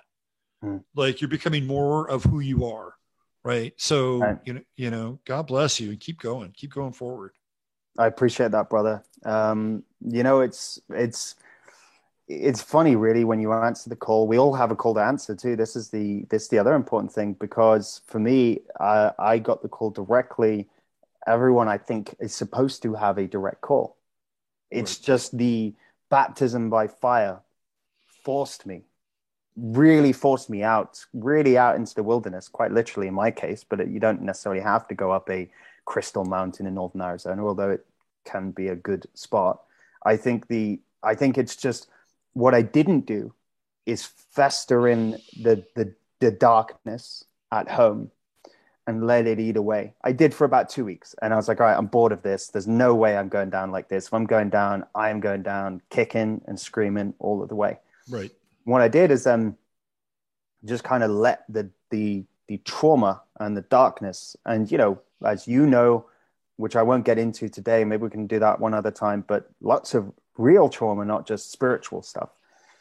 But I was like, you know what, I am unwilling to allow this to be the final point.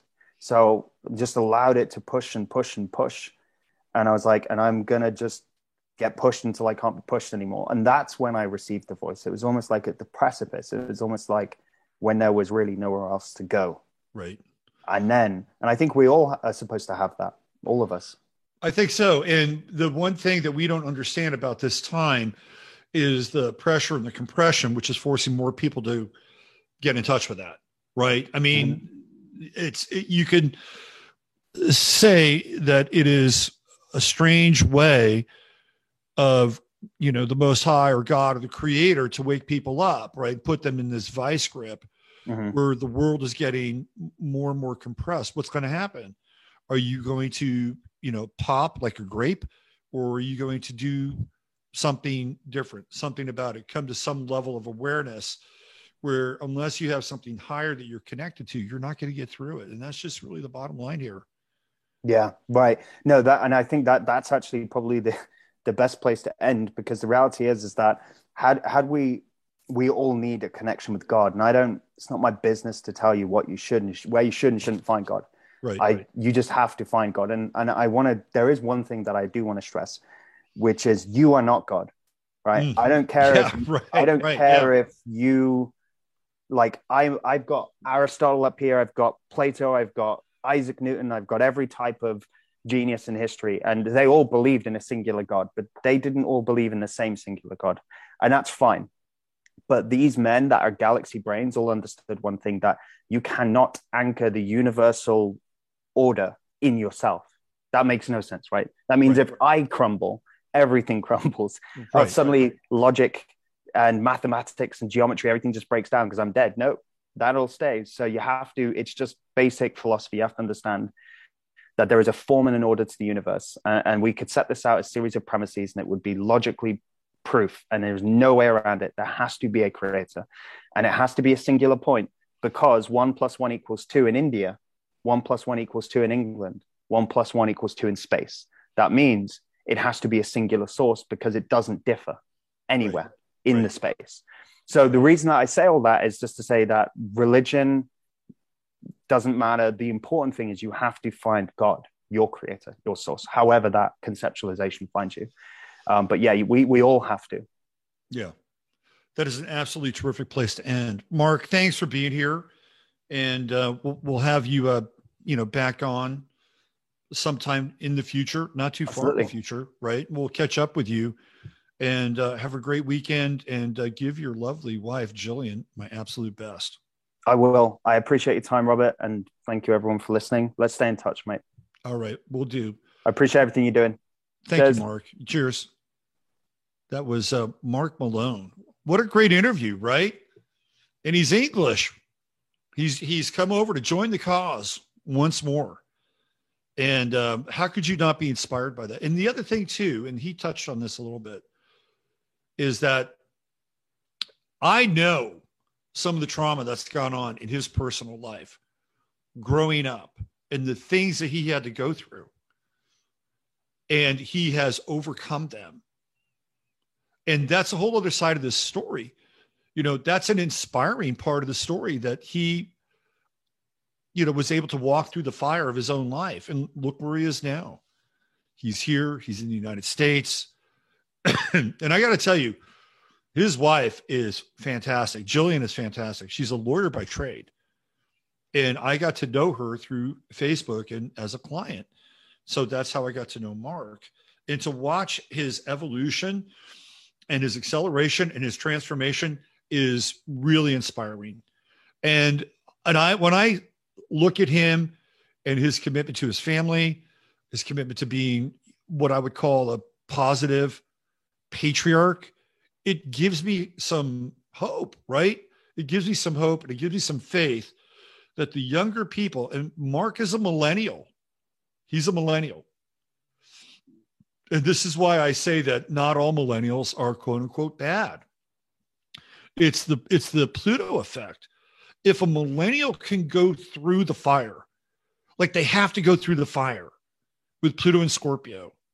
If they can go through the fire, they will find themselves, they will individuate, and with the Neptune-Uranus conjunction that is a part of their astrological codex, they will change the culture.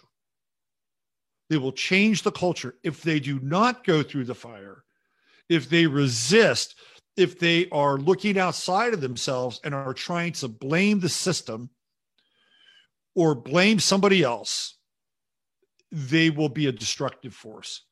So millennials can either be a constructive force, and you just saw it right there, or they can be a destructive force. And it's a generation, right? It is a generation, Gen Y, that has this power of transformation and choice.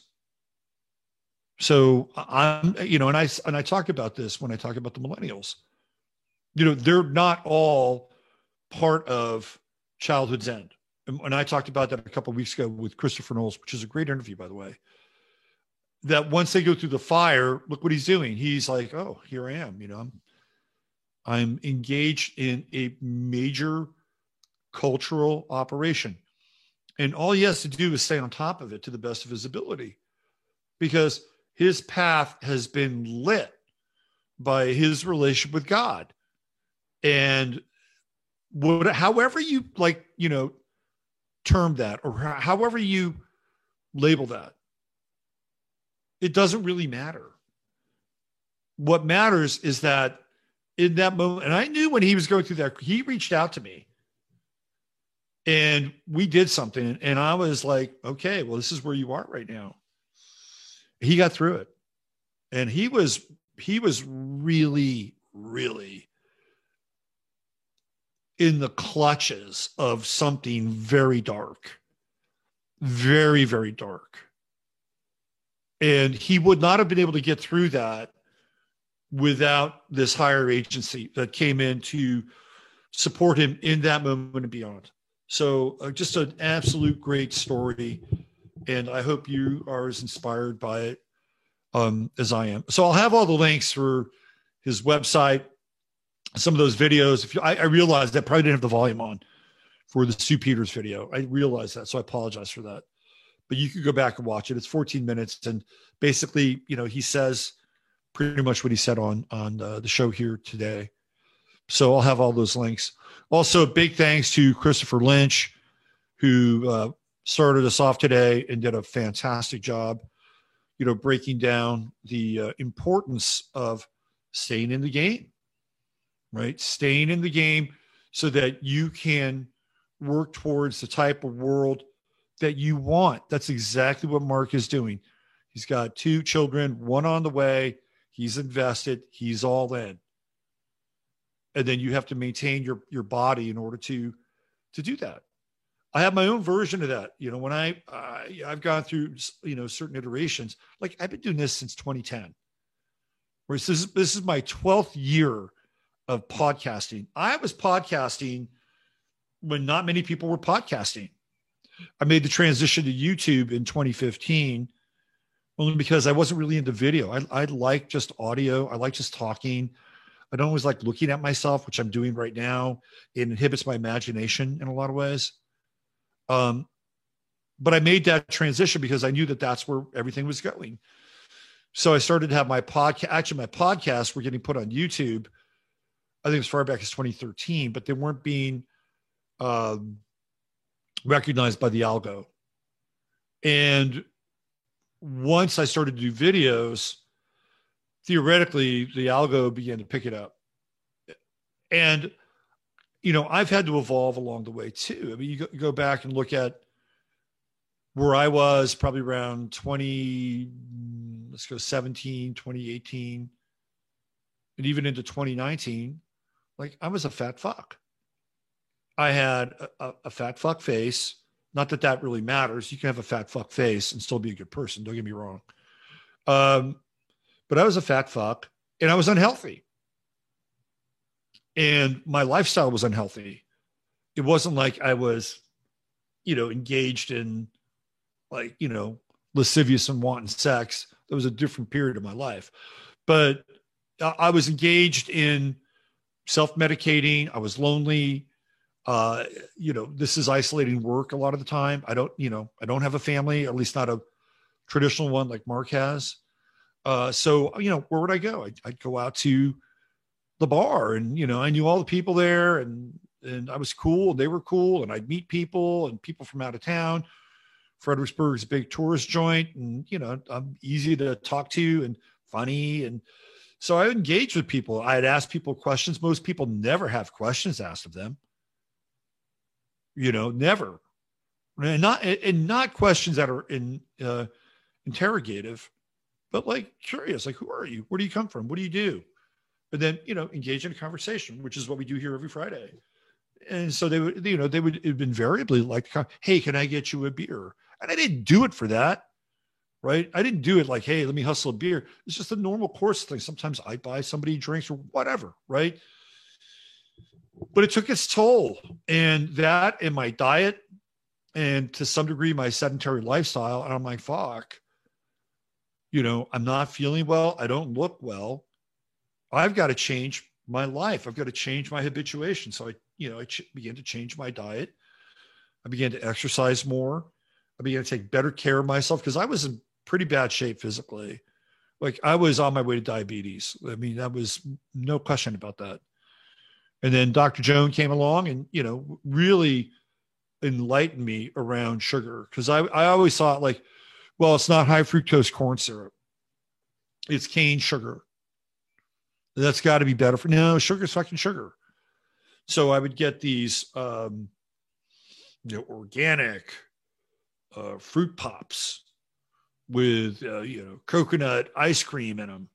But there would be that cane sugar running through it. And so eventually I dropped that too, right? Stop drinking. I have a glass of wine every now and then with a, piece of, good red meat. I think on 4th of July, over the course of that day, starting probably at about 2:00 until about 10:30 at that night, I think I had 3 Bud Lights over that day. It's 4th of July. It was hot. I'm cooking. Right. I'm not going to try to justify it. So I'm just telling you, like, I'm being honest, like, well, I don't drink it. No, every now and then I'll have a glass of wine and, and every now and then I'll, very rarely will I have a beer, very rarely. And I did get a little drunk after Rosie died. Just a confession. I had about maybe 3 shots of tequila after Rosie died. That was a very hard day for me. I think you can understand that. But that's what happens, right? You've got to stay in the game. And I said to myself, I've got to stay in the game. Like, I'm not done here. I've got things to do. I can't tap out. So that's why I think Christopher is really, really helpful and beneficial. And that if you take on CBD as a practice in some ways, it could really help you. It can really assist in your being able to stay in the game. Let me talk a little bit about October, because we're going to have a get together here in October in Texas. And it's going to be in Kerrville. And my buddy, David Palmer, is going to be with us. And let me go to the website here. He's going to be with us. And David has really come through his own fire with his bout with the mini vid. And people have been, unfortunately, I don't watch him on High Vibe, but I do catch some of his stuff on YouTube. And it seems to me like David has dropped into like a deeper spiritual space post mini vid. And I'm very excited to see where this part of his journey takes him. And he'll be here in Texas And you can go to my website, and this is where you'll find everything. The Harvest Moon details.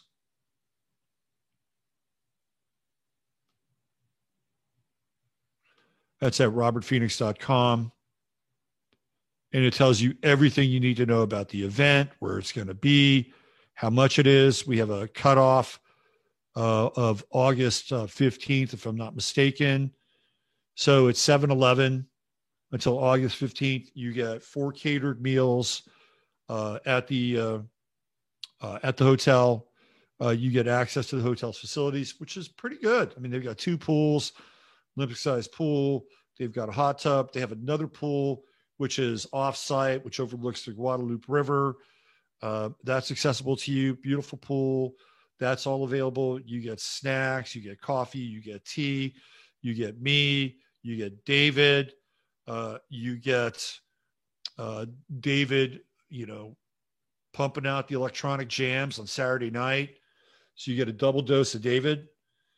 And some other things that I'm still putting together, some extracurricular activities, some Sunday events. It's going to be great.